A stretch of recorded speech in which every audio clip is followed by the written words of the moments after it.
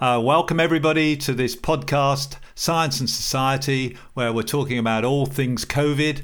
I'm Anton Posniak, a physician from London in the UK, and it's with great pleasure today that I'm going to speak with Monica Gandhi, who's a professor of infectious disease in California, in San Francisco, actually. And I worked with Monica on the AIDS conference just over a year ago. And today we're going to talk about timing schedules, the intervals between COVID vaccines, and also mixing and matching and other things. So it's with great pleasure, I'm going to hand over to you, Monica, to say a few words about yourself and what you've been doing in COVID. Yes, well, thank you. So nice to see you again and be here. Yes, I am an infectious disease doctor, and you and I both work a lot on HIV, but had to turn my attention, and many of us did, to COVID. And I've been very interested in the COVID vaccines, in trying to understand deeply the research around them and help advise people on what's going on with the COVID vaccine. So that's what I've been doing over the last 10 months or so. Well, thanks for that. So we're going to dive in deep now. And look, Monica, it's really confusing about the intervals between vaccines. We had this in the UK, the first vaccine we really got widespread was AstraZeneca, where the data suggested that if you had a longer gap, 2 to 3 months, you had a better immune response. But meanwhile, in the health sector, we were getting the Pfizer-BioNTech, where we were getting these vaccines spaced 3 weeks apart, because the data suggested there was a lot of protection if you did it this way. So we then had a mess in a way, and in terms of the government saying not going from 3 months down to 2 months for the AstraZeneca. So suddenly we went from 3 months to 2 months for one of the vaccines, and the other one stayed at 3 weeks and sometimes went up to 2 months. What should we do? What's the spacing? Is there a difference between the mRNAs and the virus vector vaccines? What's your opinion on this? Yes, I mean, I totally agree. It's been really interesting to watch this. So in our country, in the US, our equivalent of AstraZeneca is the Johnson & Johnson vaccine, because that's that adenovirus vector on the outside, benign, cold virus that doesn't replicate. And then inside is the DNA, just like AstraZeneca, producing the spike protein. And then we had 2 mRNA vaccines, which was the Moderna formulation, and the Pfizer-BioNTech. And the Moderna one, interestingly, had been given 4 weeks apart. And when we say given, let's just remember that these clinical trials were in a hurry. They were, trying to get out a vaccine that would save the world and get lives saved. And so what they did in the clinical trials was for the point of expediency, not exactly, worked out, well thought out intervals for the best effectiveness. And then what we saw in this country, and it was really interesting to see this, is that Moderna has emerged, especially with the Delta variant, as a more effective vaccine than Pfizer. And what I mean by that is there was data from the Mayo Clinic that there's less reinfection with the Moderna versus Pfizer during the Delta wave. But importantly, there was a CDC analysis that compared Moderna, Pfizer, Johnson & Johnson. So remember, difference is we had 1 dose so far with Johnson & Johnson. You have at least 2 doses with AstraZeneca. And the Moderna was 93% effective against protecting against hospitalization with Delta, Pfizer 88%, and the 1 dose Johnson & Johnson had gone to 71%. So that all led us to start thinking, wait, there's something about Moderna that's the best. What is it? 2 possible reasons. It's a higher dose. It's 3 times the dose, 100 micrograms instead of 30 micrograms, which is Pfizer. But the spacing came up. And we've really been thinking at our center at Ward 86 that it has a lot to do with even 1 week spacing may make a difference, meaning 1 week difference, having 4 weeks between doses. Because even if we think about hepatitis B, anything that we use, probably the minimum spacing we've ever used is a month, but certainly not 3 weeks. So we really started thinking that spacing matters and extending the spacing matters.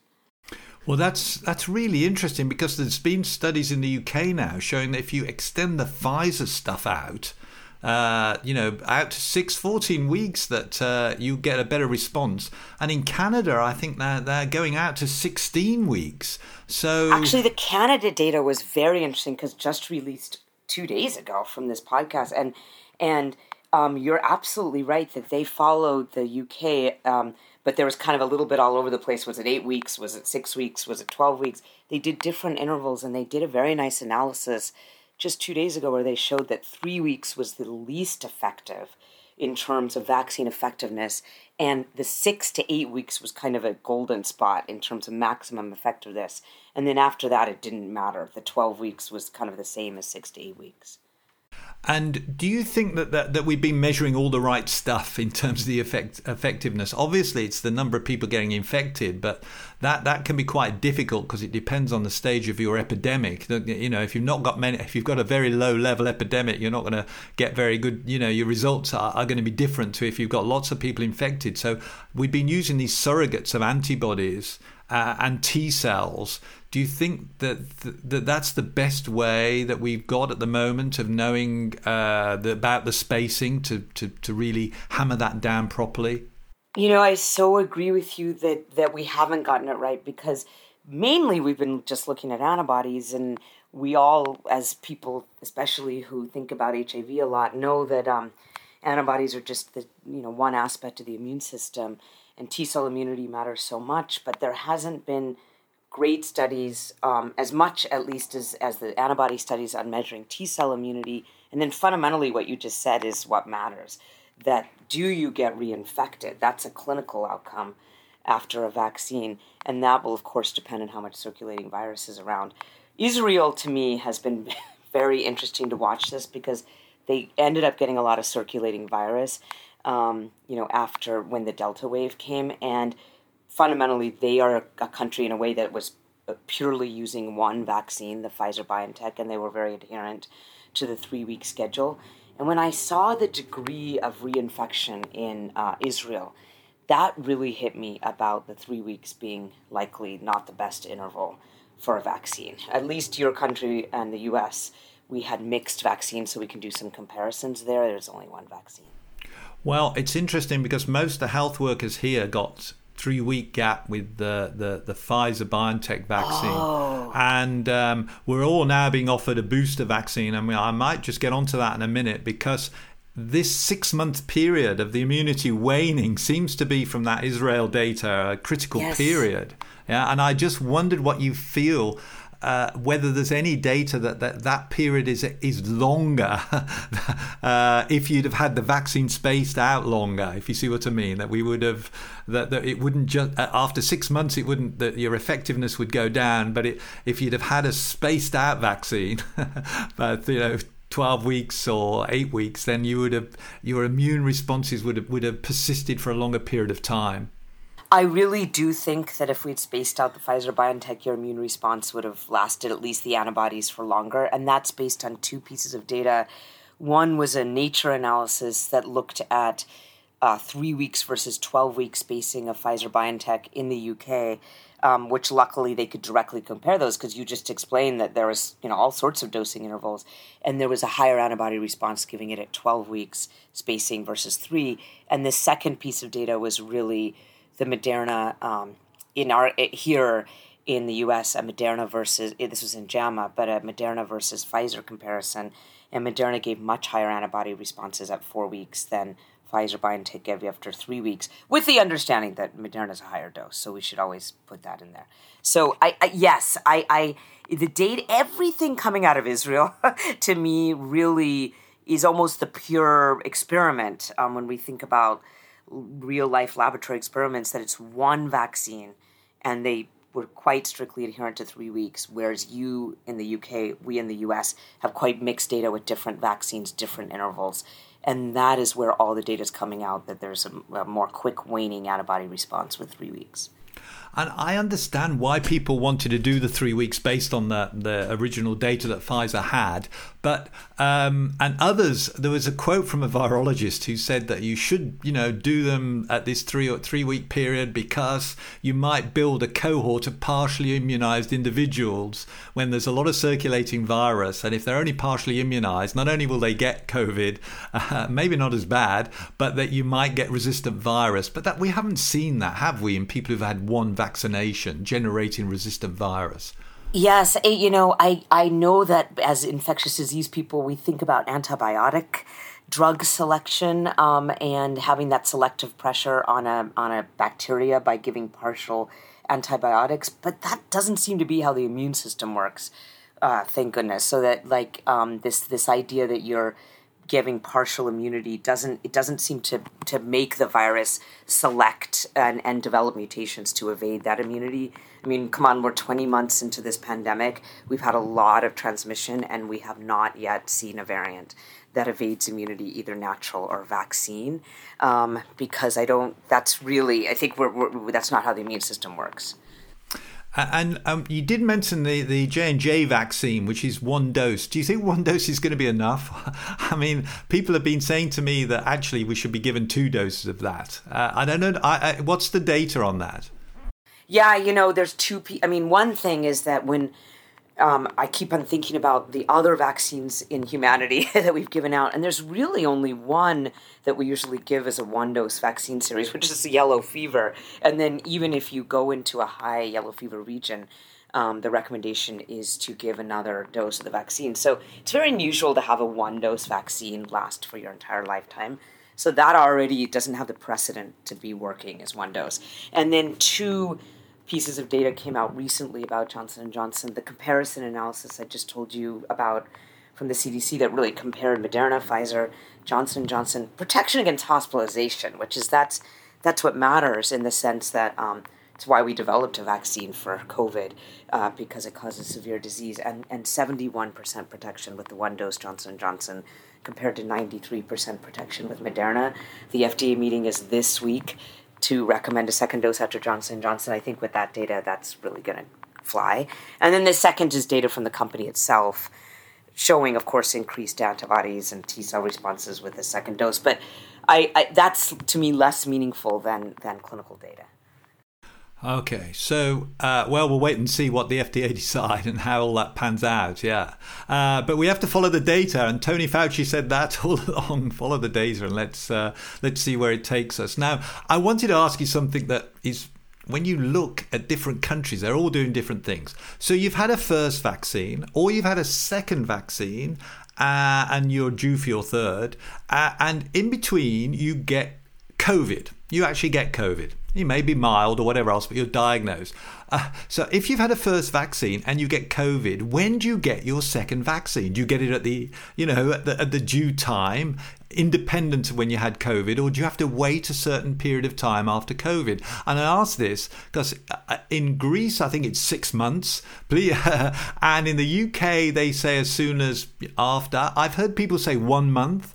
I don't quite know when you should advise people to get either their second dose, or if they've had COVID after their second dose, their third dose, their booster. I would advise 6 months after the COVID, and the reason is, I keep on going back to this paper that Stanley Plotkin wrote in Journal of Infectious Disease in January of 2021, where he was urging the U.S. to adopt the strategy that the U.K. had adopted, which was to save more lives, give the first dose first.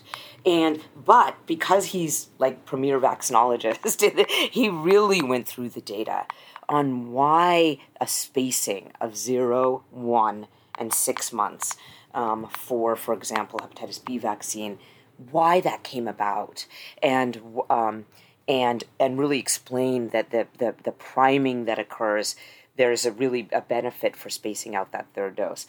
And I would refer people to that paper because I really understood a lot after that, and it made me think that what's an exposure or a COVID infection? It's like a vaccine, second vaccine.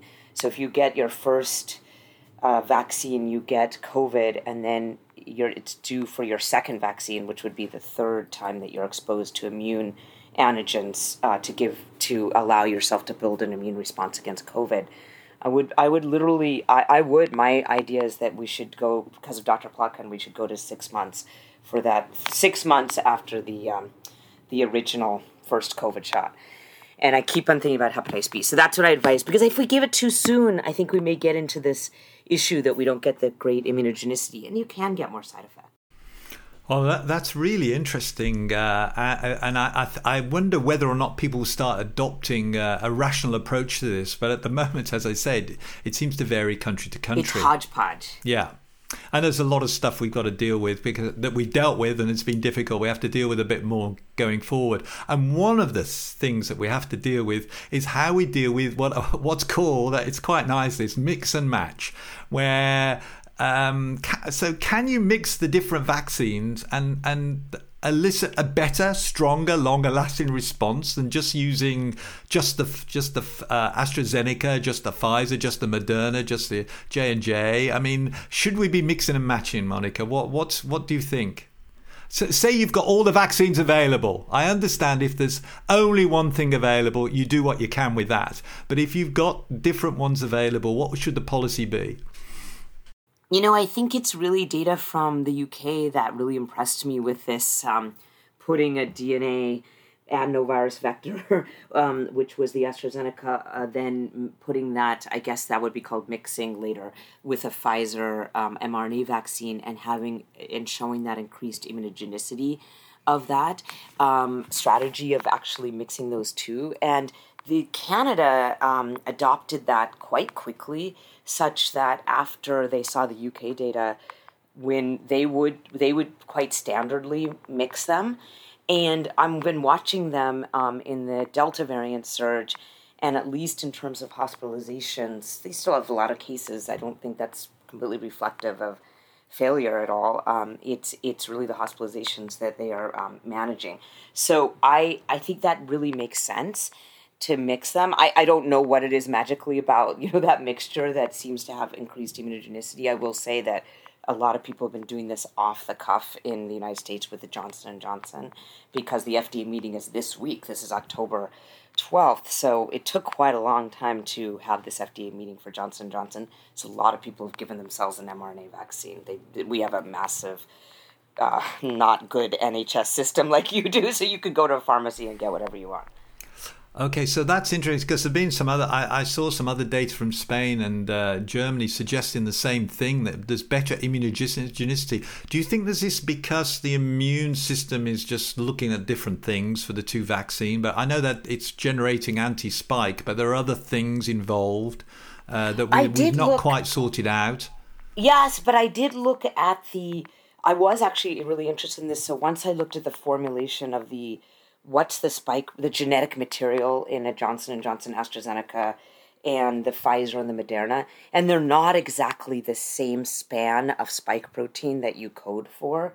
So, there's different parts of the spike protein. So presumably what's happening is you get different antigens that your immune system is exposed to, and you get a broader response. Because that Pfizer is different than the AstraZeneca, and you see more of the virus in a way. Yeah. Well, it'll be really interesting in those countries that have access to whichever vaccine they got at least two different types of vaccine that they'll mix and match. And obviously, for everybody else, where it's it's still very difficult in many countries to get access to vaccines, then mixing and matching may not be possible. One thing I do want to say is the WHO, who has been extremely strongly advocating for, as they should, because they are here to represent the planet. They have been really strongly recommending that a third dose is not given to rich countries until first and even second doses are given to those in low-income countries. But they did put out their SAGE recommendations just the other day and indicated that Sinovac and Sinopharm, which are the whole inactivated virion vaccines from China, those are the vaccines that they most recommend one more dose after with another mixed vaccine, an mRNA vaccine. So I think those two vaccines are the ones they have concern about and requiring a booster. Okay. So look, there have been some complications with the AstraZeneca, with the thrombosis, etc. If you got a severe reaction with AstraZeneca, would you then say to people you shouldn't have a second dose of any vaccine, or would you then say, look, there's been no such side effects shown with the mRNA, you should have mRNA as your second dose? Yes, I would say the latter. You should have mRNA as your second dose, because what I've been intrigued by is how different the adverse effects are between the mRNA vaccines and the DNA adenovirus vaccines, they're very generally extremely safe. I think that's the kind of amazing part when people are concerned about their safety. We've given out more than 6 billion doses of these vaccines worldwide in the largest mass vaccination campaign in human history. And, they're really very safe. But there are very specific adverse effects associated with each of them. There's the clots with the AstraZeneca and Johnson & Johnson, and then there's the mild myocarditis episodes with the mRNA vaccines. And those are the two that come out, but they're very distinctive. Johnson & Johnson doesn't give myocarditis, and mRNA vaccines don't seem to cause clots. So it seems like if you get a side effect from one, you can give the other with impunity because you won't have overlapping side effects.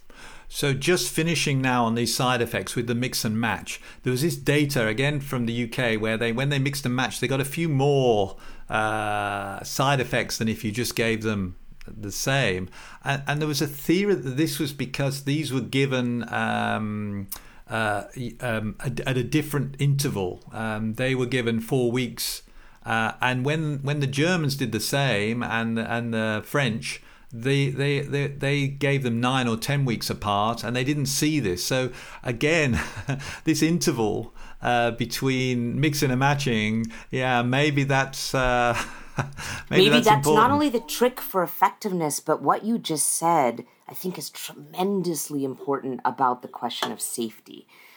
Because if you could both increase the effectiveness and minimize adverse effects by giving a longer interval, you have a huge win. And I will tell you that in this country, the U.S., we've had more vaccine hesitancy, and part of it has been around this question of, do the young need the vaccine? Do 12 to 15-year-olds need the vaccine? And I know this is a big debate everywhere, but if I will just say a personal anecdote. I have a 13-year-old, and I extended the duration of, he was only qualified for an mRNA vaccine, and I extended the duration to 7 weeks between doses for him, because by this time I'd seen enough of the data that increased immunogenicity, and I also wanted to maximize safety, and I feel very happy about that decision. Well, it's really intriguing, and we're going to find out, I hope, because there's so much research going on. It's been an absolute pleasure to talk to you, Monica Gandhi, who's a professor of infectious disease in San Francisco in the USA, about all things COVID, which this time was the intervals between COVID vaccines and mixing and matching. And if you want to hear more about how you clinically manage COVID, we've got a whole webinar on a clinical management program on the 16th of November that Monica's been helped develop. So thanks for that, Monica, and we look forward to seeing you in the middle of November on that. Thank you so much. Great to talk to you. Yeah, thank you so much for this. And this has been Monica Gandhi and Anton Posniak on Science and Society podcast, All Things COVID. And we look forward to the next podcast coming soon. We hope you enjoyed the discussion today. Make sure to check out the notes for any references during the podcasts. You can learn more about virology education and our other programs at www.academicmedicaleducation.com. Thanks for joining us, and see you next time.